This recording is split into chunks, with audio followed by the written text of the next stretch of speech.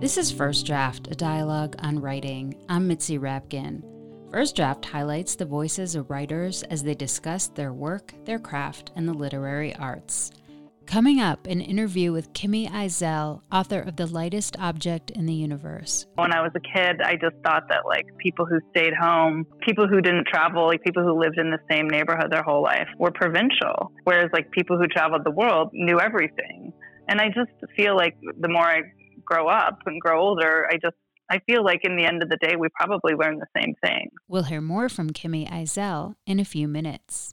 I want to invite you to be part of the First Draft community by becoming a member at patreon.com/firstdraftwriters. That's patreon.com/firstdraftwriters. For your contribution of $6 or more a month, you will receive extras from the shows, including cuts from the interviews that didn't make it into the final episode, writing tips from featured authors, books, and a monthly newsletter.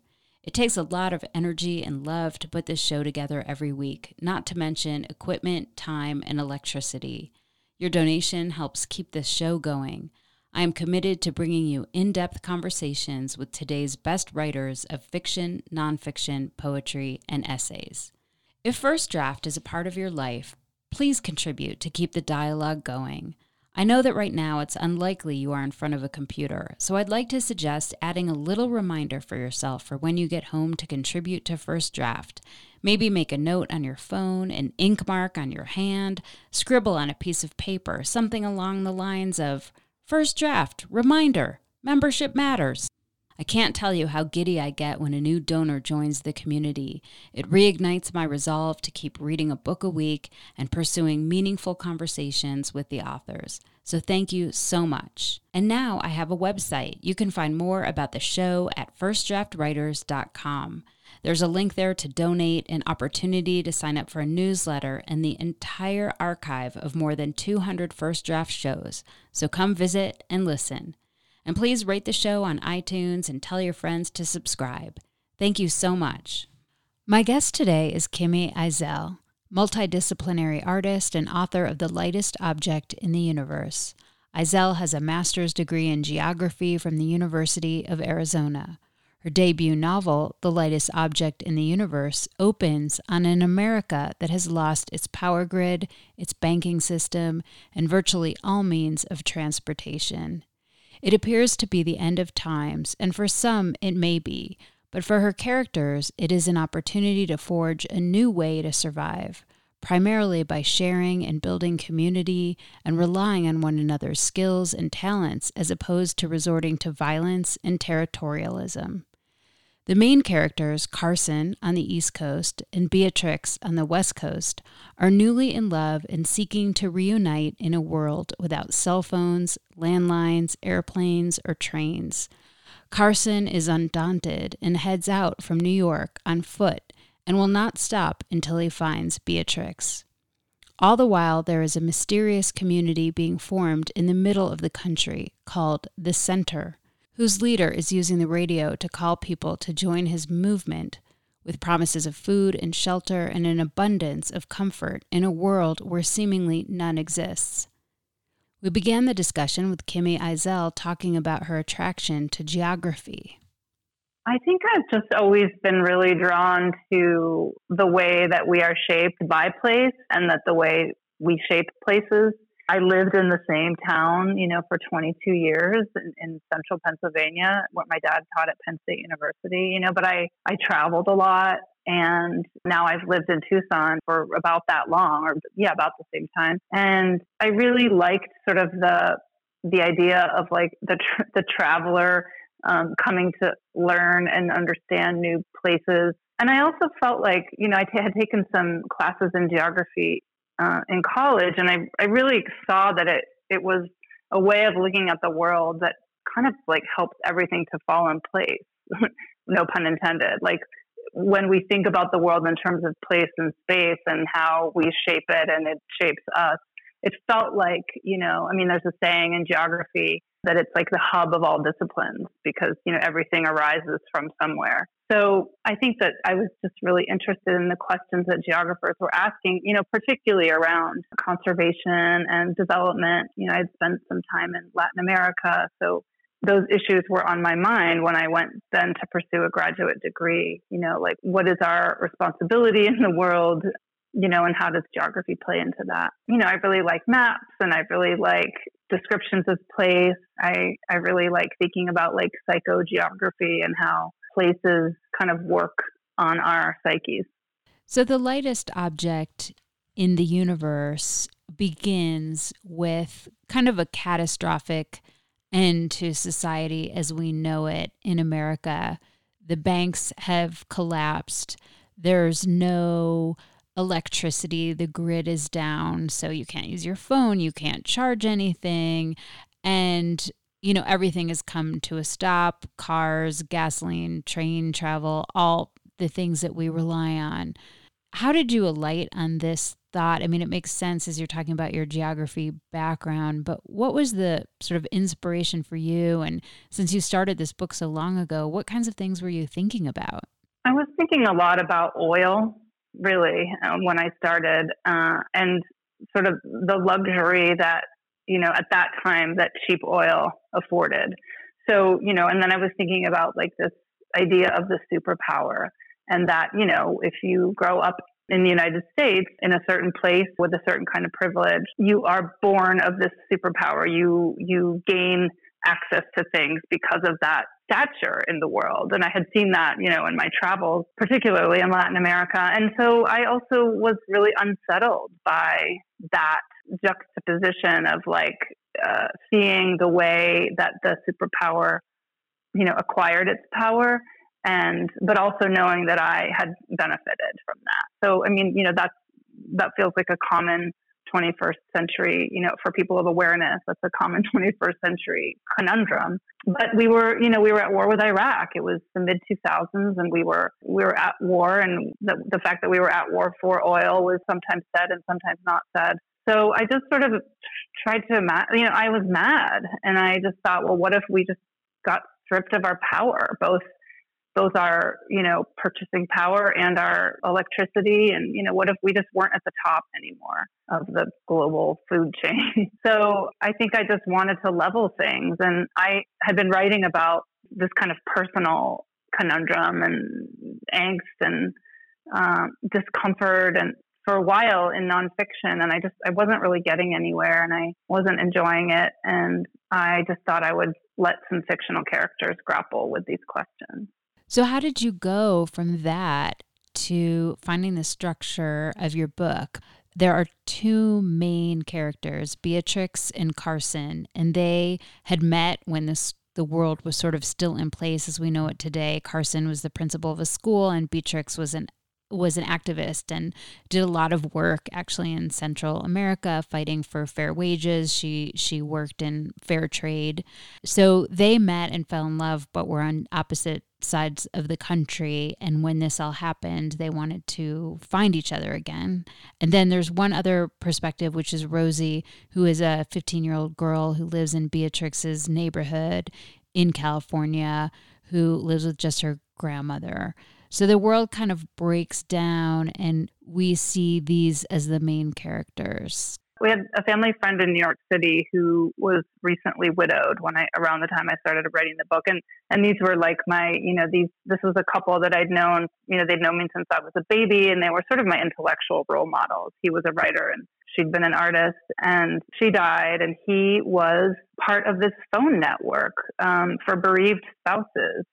And so we went to visit one time and he had to excuse himself from dinner because he had this, phone date and it wasn't a romance, but it was, this long distance communication with someone who had also lost a spouse. And at one point, Beatrix was also, she had also lost a partner. That changed in subsequent drafts. But I really thought about that, what personal loss would mean against catastrophic collective loss. And I just also, I knew at that point, we were also building more and more each day, our interconnectivity across the distance. There was internet dating and there were Facebook and texting and, like what would happen if we were cut off. And so I imagined this romance that would be severely interrupted by such a collapse. And then I just will also mention, because it feels like it was really an inspiration of, there was this issue of Adbusters magazine that came in the mail a year or so earlier.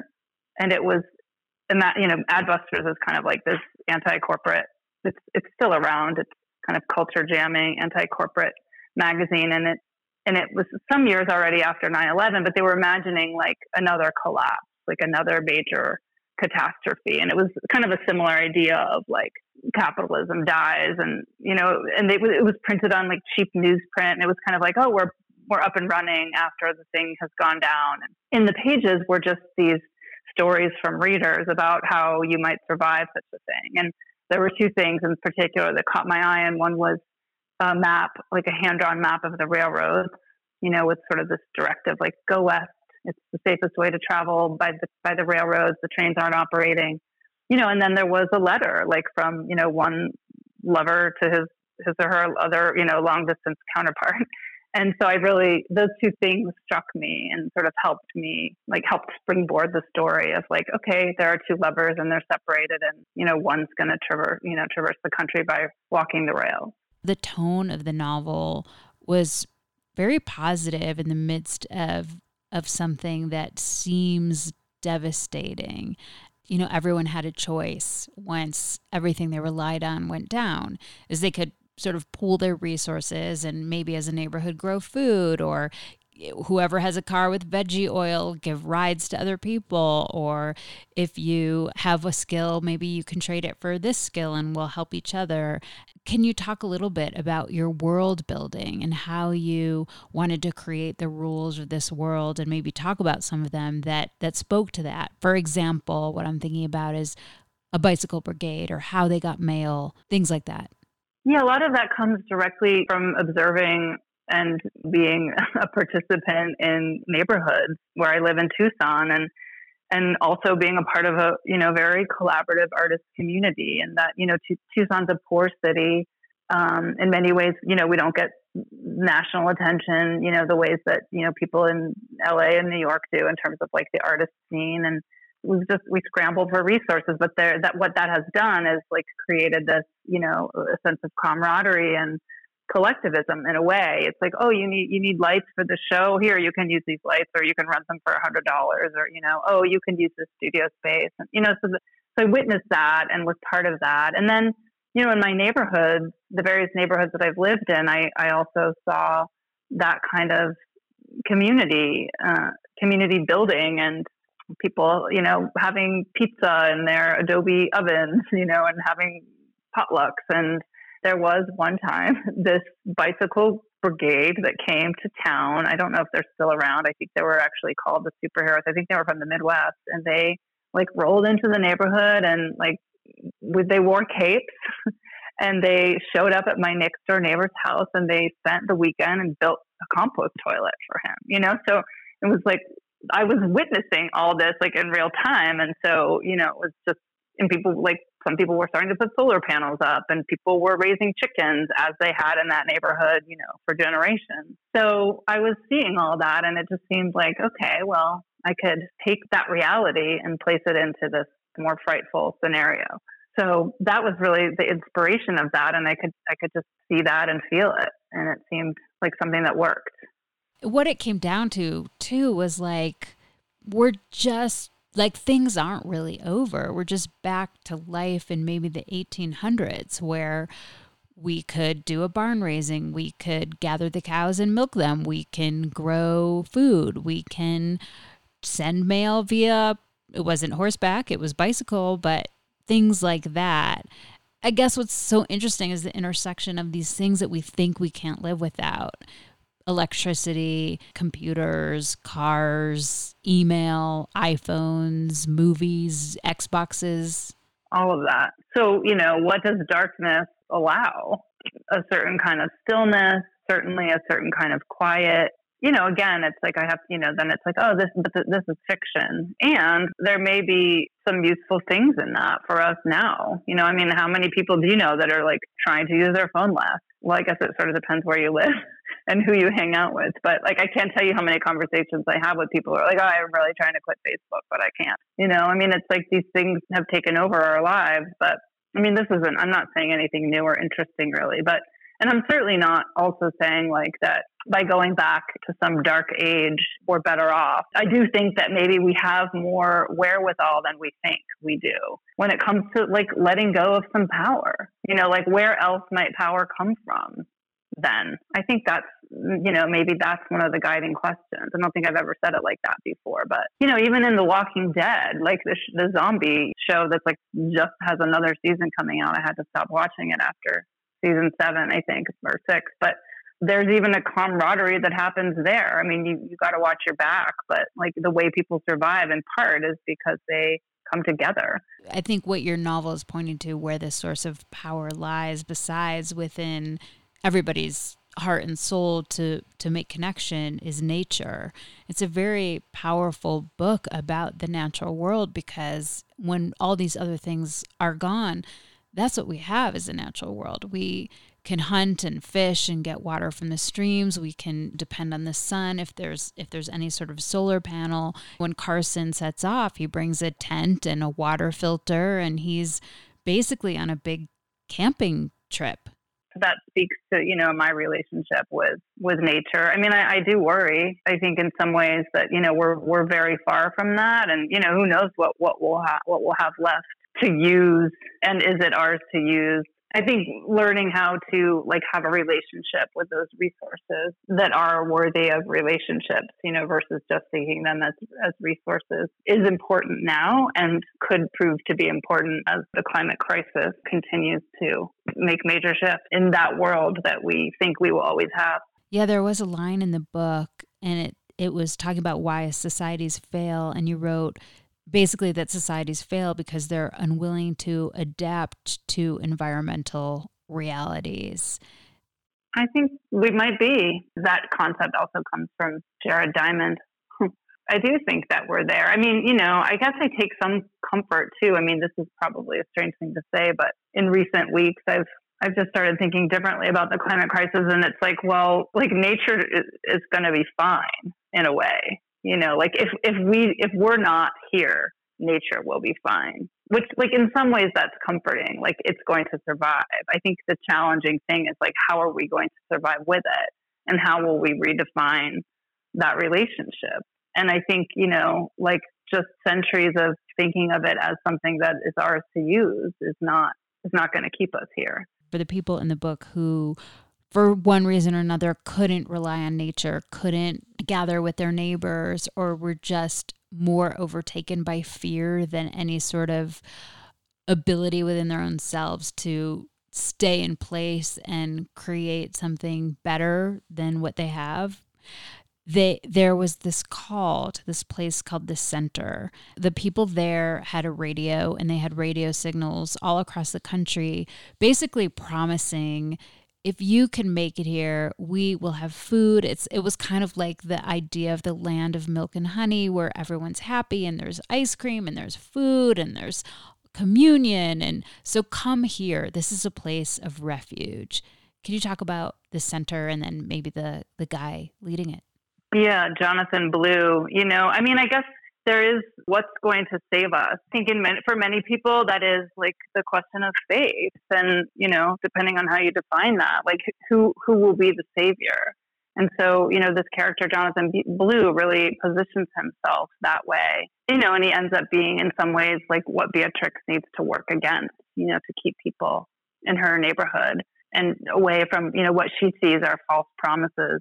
So, I think I just wanted to play with that idea of like, what will we believe in? And, how much will we want to just keep a certain kind of material comfort? So, I mean, Jonathan Blue, he is a little bit more than that. And I don't think that he's pure evil. He believes that like this idea of the center, of like turning within and like that this darkness has invited a shift for all of humankind. So I think, there's actually some things about him, as I came to write him and as I started studying other cult leaders, of course, like if you start to watch a cult leader, you can easily start to see like that some of the things they say make sense, which can be frightening when you're sitting there watching YouTube of cult leaders. Even with Jonathan Blue, like I did start to believe some of the things that some of the things he says make sense to me and, aren't just bad, that there's some truth to what he's saying and that maybe like some kind of spiritual consciousness can happen in a certain kind of darkness.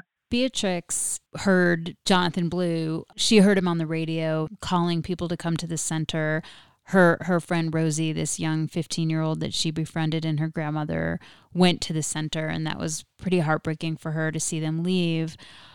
I see her as probably the most changed character in the book because I saw her as someone who wanted to go and be on the run and stand up for what she believes in, which isn't unlike maybe some of the people going to the center, although they want comfort. They might be looking for something in the same way maybe she was looking for something in her protests. She has a conversation because she comes home from Mexico and her two roommates are gone, and she's going to go find them on a farm north of where she is now in California. And she starts talking to some of her neighbors, and they are like, stay here. You have something to offer. Help us. This is what we're creating here. And she has a little speech where she talks to them a little bit about silence versus protest and what she thinks that means and why she kind of ends up staying because I felt like maybe because a little bit of that conversation. But can you talk a little bit about writing that scene and if you want to explain it more? Yeah. I mean, I think, she comes home and she's sort of grounded, she can't really get to this farm where her friends have left her this note. She can't really believe that they've left her. She's been out of the country, but still, she's like, why haven't they waited for me? And so it's like, it's still that residue of we got to topple the system that she has. Like, I can't just stay here and plant flowers, I got to go. And, she just can't get out of that mindset. And when she has that conversation with the two members of the Bicycle Brigade, modeled after that real life superhero group, they just have a different notion of like what superheroes are. To them, superheroes are people who do good deeds in their neighborhood. To her, superheroes are like people who topple the system. And so she's got a wistfulness of like, the street protests and glamour and sexiness of that. So, just by the questions they ask and kind of like their confoundment with this insistence she has on leaving, I think she really starts to see, that and some of the other things that happen. She really starts to see that she has youth. And that she, her superpower is her ability to organize community, but she doesn't have to do it like across borders. She could just do it right within a few square miles. So she does have these skills that come in handy, that are useful for her survival and for bringing her neighbors together. I mean, I think, when I was a kid, I just thought that like people who stayed home, people who didn't travel, like people who lived in the same neighborhood their whole life were provincial, whereas like people who traveled the world knew everything. And I just feel like the more I grow up and grow older, I feel like in the end of the day, we probably learn the same thing. Now I've done a little bit of both, stayed in one place and traveled. But I think that like the people who stay in one place, we probably learn the same lessons. It's just we learn them in different ways. When Beatrix decides to stay, she really becomes an important member of the community. One of the things she ends up implementing because she's so upset by Jonathan Blue is figuring out how they can have a radio station there, how they can broadcast out to their community and beyond, and then putting content on the radio. Yes, I love radio. I think that, early on, I started researching low power radio, and there's so much of just radio transmission that like my brain doesn't get. But I had all these really interesting conversations with low power radio people. And, just like, God, how does radio work without power? And it turns out it can work all kinds of ways. There was at one point, one conversation I had with someone about like, you could even transmit radio like along the railroad track or something. So it just felt like a very possible form of communication. And I do think that there's something about listening versus watching. There's something that happens when we strip away the visual, that allows us to like come together and listen a little bit differently. I was thinking of, FDR's like fireside chats and that way of addressing a people through radio. And so, and I also, because of my time in Latin America, I knew like about like radio novelas, like stories, serials on the radio that like sometimes would contain like a public service message, anti-smoking stories, work around domestic violence, awareness campaigns, but like in the guise of a story. So for her, it just seemed an obvious way to counter Jonathan Blue and his broadcast. It's like, well, what stories can we tell right here about us and about how we're surviving? Can you tell me about the title? There's an epigraph at the beginning of the book from Bill McKibben in which he's describing an experiment he did where he recorded many hours of television and then analyzed it and finds that the message from most advertising is that you are the most important thing. You are the heaviest object in the universe. And so for a long time, the book was called that, the heaviest object in the universe. And it was also like at one point a 500-page draft, and I handed it to a friend, and I was like, oh, this just feels so heavy. What am I going to do? And she said, oh, that's easy. Just change the title. And so I was like, okay, I'm like the lightest object in the universe. And it just like, it made perfect sense, like immediately, because what I was writing about was actually that like the antithesis of what the message that Bill McKibben found in all those hours of television. It's like, if advertising wants us to believe that we're the most important thing, like, in the absence of advertising, like what then becomes the most important thing? So it just felt really right.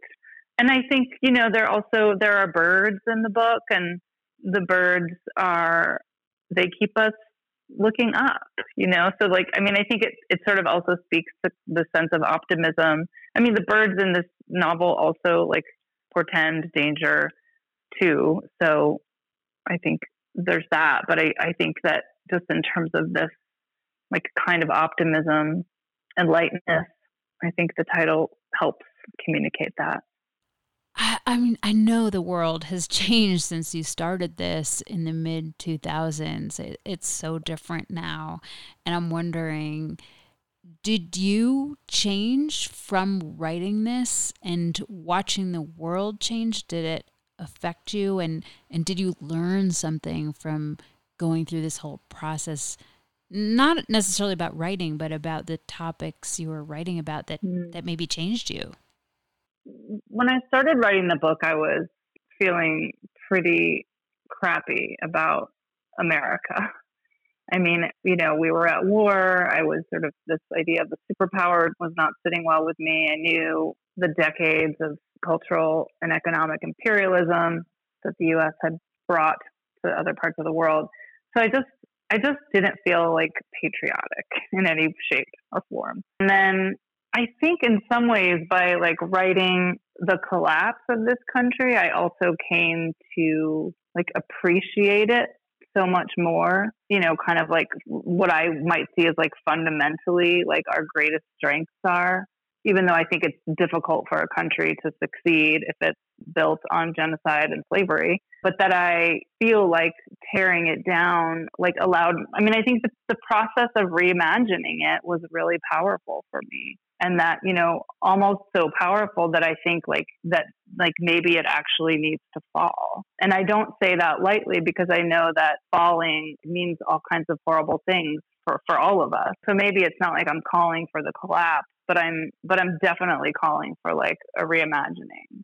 I think that maybe we're in the midst of like that, we might be in the midst of that. And so even though I despair most days, I also think, okay, well, maybe this is like kind of the beginning of an ending that then allows for something new. So I think the process of writing it really like opened up that possibility for me.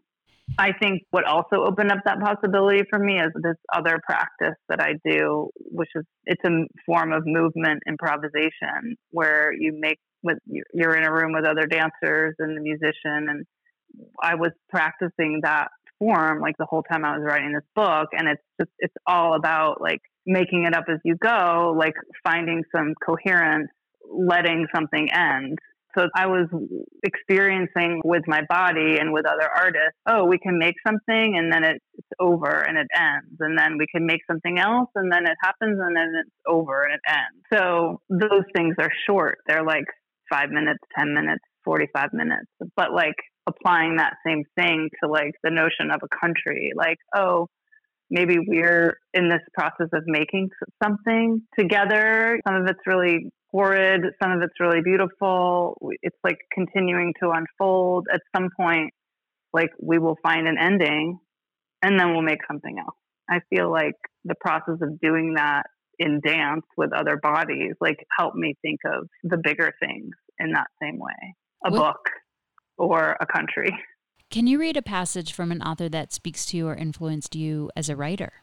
So I read Italo Calvino, Invisible Cities, probably when, 25 years ago. And I just think this book has influenced the way I see the world and, in some ways, the way I write. I don't know that it directly influenced the novel, but there's definitely like something about his sense of discovery in this book that I love. So this is Italo Calvino, Invisible Cities. This is page 77. After a 7 days march through woodland, the traveler directed toward Bauchi cannot see the city, and yet he has arrived. The slender stilts that rise from the ground at a great distance from one another and are lost above the clouds support the city. You climb them with ladders. On the ground, the inhabitants rarely show themselves, having already everything they need up there. They prefer not to come down. Nothing of the city touches the earth except those long flamingo legs on which it rests, and, when the days are sunny, a pierced, angular shadow that falls on the foliage. There are 3 hypotheses about the inhabitants of Bauchi: that they hate the earth, that they respect it so much they avoid all contact, that they love it as it was before they existed, and with spyglasses and telescopes aimed downward, they never tire of examining it, leaf by leaf, stone by stone, ant by ant, contemplating with fascination their own absence. Why did you choose that? I guess it's just like one of my go-to favorite books, and I could have picked any passage in there. I just really love the sense of discovery. I love the kind of like the space of possibility that each of those cities and the way he writes about them allow, like that, is this a real place? Is this a metaphor? There's a little bit of the magical realism in there, but it's also like so very specific. And I think I picked that one just because it's just on my mind a lot, and it speaks a little bit, to the idea of the lightest object in the universe. That here's a city aloft, and it's looking down on the world, where we no longer are. Just sort of the power of nature, I guess, one way that we might exist with it. Can you read something you wrote? Maybe it was tricky or hard or changed a lot from the first draft. One of the challenges I had in the book was revealing the reason for the collapse. And in many of the early drafts of the book, I alluded to some of the reasons for it, but I never felt compelled to specifically outline. In part, I just wasn't really that interested in what caused the collapse. I just feel like it could be any number of things. And indeed, in the writing of the book over the course of years that I wrote it, it really could have been many things: trade imbalances, cyber attack, climate crisis. My editor really pushed me to be more definitive about that because, we decided that it would really distract readers not to know. And I think she was right. I was reluctant. But so this scene I wrote in one of the very last drafts of the book, and it's sort of the way that I came to how to tell the reader like what happened. And I do that in the prologue. The prologue outlines, some of the causes of this collapse pretty clearly, but we felt like there needed to be something, for Carson, maybe that, his sense of history. So this scene takes place in the city before he leaves, and he's met a young letter carrier, turns out to be part of the bicycle Pony Express, the velocipede. And he follows this teenager who could have been his student, into a building, an abandoned building. And the writing is on the wall, so to speak. I'll just read a short section. This is from page 41. The building smelled of moisture and chemicals, and Haido's light, Haido is the boy, Heido's light spilled over the walls, revealing giant head shapes filled with cogs, machines, and digital numbers. A sky of bulbous dark gray clouds, and an army of indigenous fighters cut from an enlarged historical photograph. Geronimo and crew, Carson was pretty sure. One of the figures had been transformed with paint into an eagle, cartoonish and angry, a shredded scroll in its talons. How many times had Carson walked by, never knowing this was here, never thinking to look? Are you one of the artists? He asked. Heido lit up a patch of floor where a bicycle was stenciled in pink paint, its rider in a cape scrawled with the word power. Kinda, yeah, he said. My friends did stuff here, but we didn't know a lot of the other artists. Never even saw them. We just come in and look for their stuff. It was so lit. There'd be something new almost every day. Carson's interest quickened. Like a newspaper, he said. Or a wiki. Exactly, Heido said, lighting up what looked like a bed with a paper collage of people piled on it, asleep. The calm before the storm, he said. In the next room, the same paper people were sitting or standing, holding laptops and cell phones. A broad swath of gold covered some of them, creating the letters SHTF, painted from floor to ceiling. As the light bounced over the walls, the images flashed like a flip book. Heido's voice began to fill the space. If you know what you're looking at, you can get the whole history. Do you want to say anything else about that? They continue to walk through the building, and Heido's lighting up all of this graffiti and street art, which is painted inside the building, that basically narrates in imagery the collapse. And so Heido, who's wise beyond his years, kind of points out features of these artists and, that's her specialty. And, this is about the collapse of the banks. And so, it was a way within the story to tell the story of the collapse. And of course, Carson gets to marvel at the wisdom of this young person, the age of one of his former students, perhaps. And he also gets to kind of connect, okay, this is like the modern Lascaux cave. This is the modern cave writing of how we tell the story of the end. Where do you write? I write mostly in my home office on a laptop. My 2 dogs are usually wanting to be in that space with me also. But I have to say, I've recently started writing in a notebook by hand. And I did this this summer when I was traveling a bit. And it really elicits something else. I feel like I tap into a different part of my brain when I'm writing. I've had writer friends tell me that for years, but I was like, no, I just need to type it, So that's been kind of an exciting discovery to have more mobility and to be able to write everywhere and access something else. And that feels more like kind of like the raw writing, less about the crafting piece, but kind of like when something is just coming out of you onto a page. It's exciting. What do you do or where do you go to get away from writing?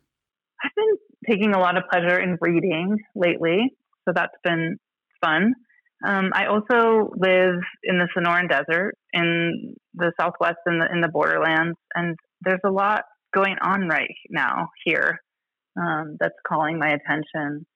As an example, 2 weeks ago, I just organized an action at the new border wall, the new sections of Trump's wall, which are being built in Organ Pipe Cactus National Monument, which is a federally protected land, national monument. And, I stepped away from my work and I stepped away from my writing, and I resurrected some animal masks that I'd had from a previous performance. And I just put out a call, and a handful of people answered me, and we went down there, and it wasn't exactly a performance because, there was no audience, and it's not like I had choreographed something, but we just did this action, next to this giant 30-foot wall. We were on the Mexican side, and, I just wanted to bring attention to the fact that that this wall will harm so many living things, people and plants and, animals who will be cut off from water sources and migratory routes. So, we filmed it, and I'm working on getting it out to the world. So it was not necessarily a pleasurable activity in some ways, although there definitely was a kind of power in actually putting my body on the line, so to speak, and like, doing something about something that troubles me so much. And it did feel good to use I had to make a new mask of a jaguar. I didn't have a jaguar mask, and it felt good to do that with my hands. And, it just felt good to bring some people together who had the same concern. We didn't all know each other well.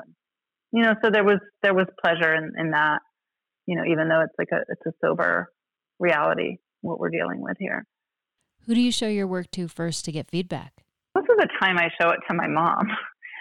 She's a really great reader, and she's actually a really wonderful editor. It's not her, it's not something she studied or, did professionally, but she really picks up on both the content details and, typos and, the whole range. I feel really grateful about that. I also send it to my partner. He's also a really good editor. I have a few writer friends too that I lean on consistently. I do always feel like I have to show work. I know people who finish something and they just know and they send it off without showing anybody. And I tend to I admire that a little bit. Like I admire that kind of confidence. I feel like I always just need a second or third look. How have you dealt with rejection? For this novel, I queried about 30 or more agents, which, I guess is like for some people that's a lot. For some people that's not that many. It felt like a lot. I tried hard for a long time to get it into the world, and I also just needed to keep working on it. There were 29 rejections.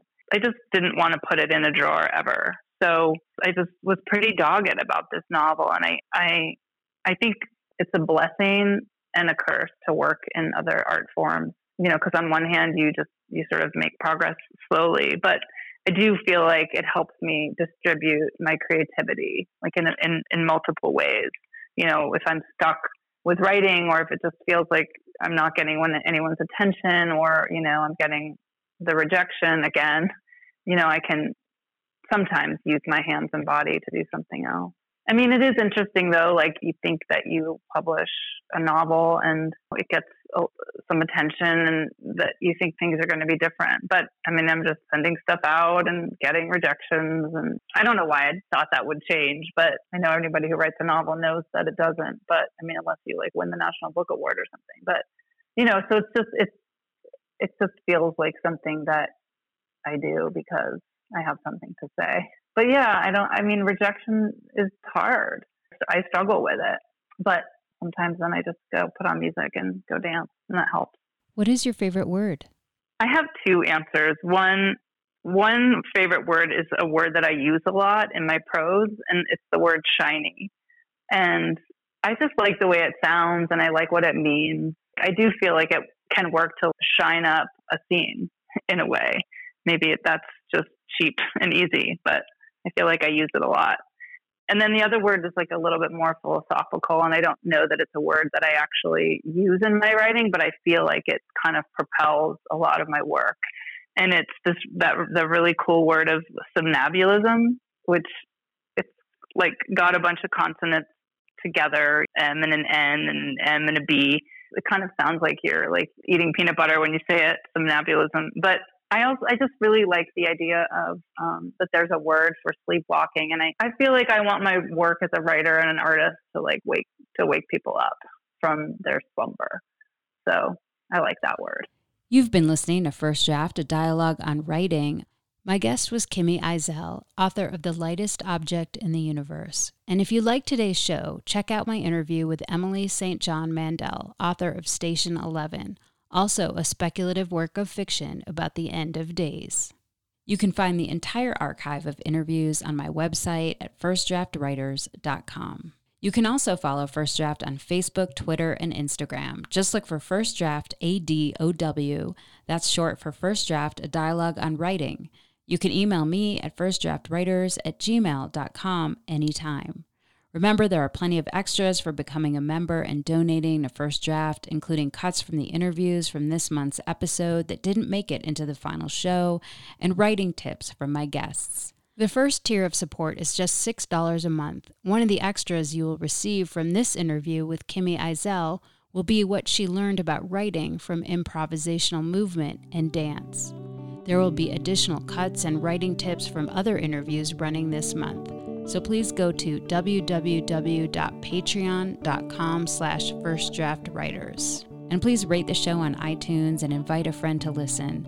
Thanks so much for tuning in. Coming up on the next few episodes are interviews with Nick Flynn, Amitav Ghosh, and Leslie Jameson. The theme music for First Draft was produced and performed by Murph Mahaffey. I'm Mitzi Rapkin, your host and producer. Thank you for listening.